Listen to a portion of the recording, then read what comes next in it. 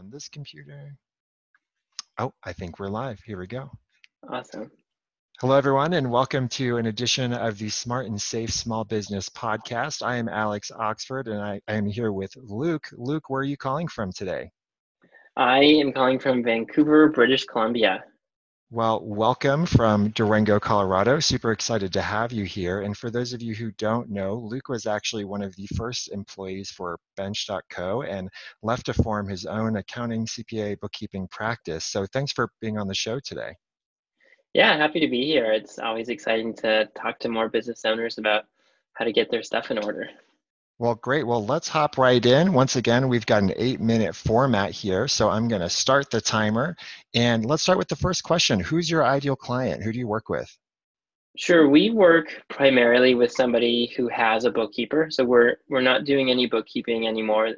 So it's really somebody who makes around $500,000, maybe 250 to 500, and they're looking at ways to optimize their tax situation. So we really focus on tax advisory, income tax, entity planning, maximizing those home office travel deductions, that sort of a thing, as well as retirement.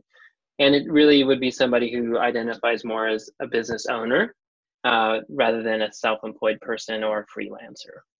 And are there any particular industries that you focus on? You know, we do a lot with marketing consultants, architects, food bloggers, a lot of online professionals. We are a fully virtual team. And so if you already work remotely and virtually, then we would be a really good fit. That's great. And can you give me one specific problem that you help your clients solve? Because we're more than just tax compliance and we work a lot with planning throughout the year, the big problem that we solve for people is I don't know how much I'm going to owe in taxes. So rather than just doing your taxes once at the end of the year or afterwards, we like to do a projection with you throughout the year, ideally 4 of them, to help you know how much should you have set aside.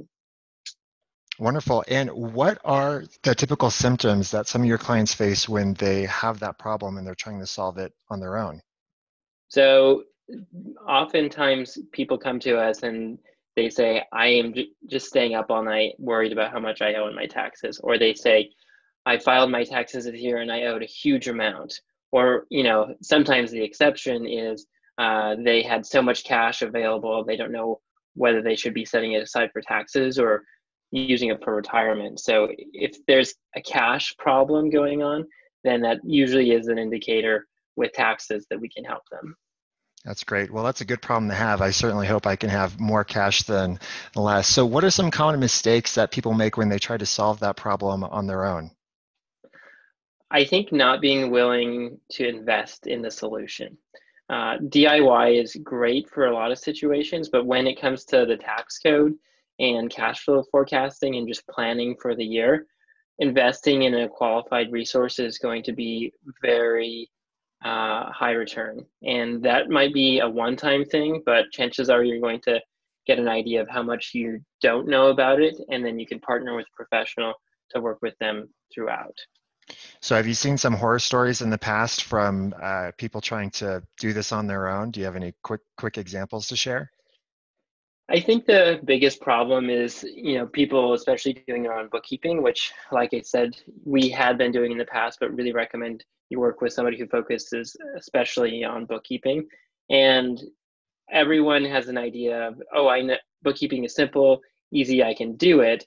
But the reality is there's so much nuance underlying it that unless you're really trained to do bank recs and understand how financial statements work, it's very easy for them to be wrong. So, you know, we helped somebody catch up on their taxes. They were quite behind and they were even working with a bookkeeper, but rather than spending time reviewing it and looking at it throughout the year, they didn't notice, they just wanted to get it done. And so we caught an error with their bookkeeping because the client hadn't checked, oh, I didn't make 200,000 that year, I made 100,000. So that was a $30,000 or $40,000 mistake that they made, and we were able to help catch. That's great. So what is one free valuable action that listeners can take and implement that will help them solve this problem?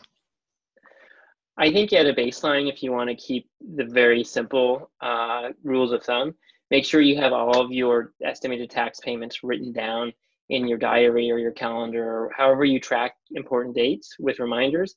Those should be on your calendar. It's your responsibility to make your estimated taxes. And then from there, just have a separate savings account for your income tax. Every month, 30, 40% for California and New York, 30% of your net income from your bookkeeping goes into that savings account. And if you do those things, you almost won't need me.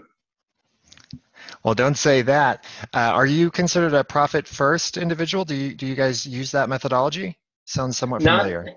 not technically. I do like the principles of profit first. I found it to be overly complicated, but I know some people who use it with great success. And so I think it just comes down to knowing your personality and what might work well. There's definitely something to be said about having a separate bank account and not even seeing the money, and that way you don't miss it. And so when it's time to pay taxes, there are no surprises. I love that Yeah, feeling. I like especially that sales feeling. tax. Exactly, especially sales tax. So what is one valuable free resource that you can direct people to that will help further educate listeners? So we do a Facebook Live every week for our clients, and we've actually been, especially in this time, taking and posting them to YouTube as well. So there's one video in particular that I'll link to our website at timbertax.co/cashflow, and it talks through a 13-week cash flow forecast that you can just do in Excel. You don't need anything fancier than Excel or Google Sheets. And when times are uncertain, having a 13-week forecast will really help clarify where am I missing revenue, where am I able to maybe look at some expenses, and then that gives you some action items on, getting some financing or considering letting people go or taking money out of retirement. So yeah, timbertax.co/cashflow. Wonderful. And especially today with such uncertain times, we might not be able to see 2 years ahead or 3 years ahead, but we can definitely see 13 weeks ahead. And even if we can't, hopefully we can see at least a few weeks ahead. So I think there's something everyone can do to get a better grip on their cash flow. Well, we've got about a minute and a half here left. So last question is, what's one question that I should have asked that would be of great value to listeners? And the answer, please. What's the difference between safe harbor and actual projections? Which I don't know if I have enough time to really explain it all, but a safe harbor payment, and I'm talking about income taxes, is based on last year. Cheap, easy, less accurate. And an actual projection is based on an actual calculation, something we kind of think of as a mini tax return. So if you can get that straight in your head, you will definitely be ahead of the curve of a lot of people understanding how to plan for and pay your quarterly taxes. And would you say with the 2 second, I guess the couple seconds we have here, with all the uncertainty today surrounding the coronavirus, have you been seeing it better to do the safe harbor and use last year's payments for this year's, or to run a miniature tax return?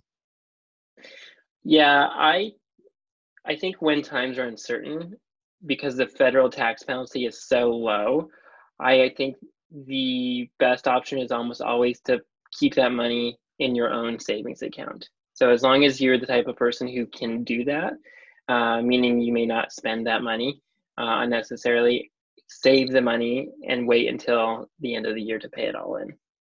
Well, wonderful. We are right on time here. Thank you so much, Luke, and I look forward to catching up with you again soon. Thank you so much.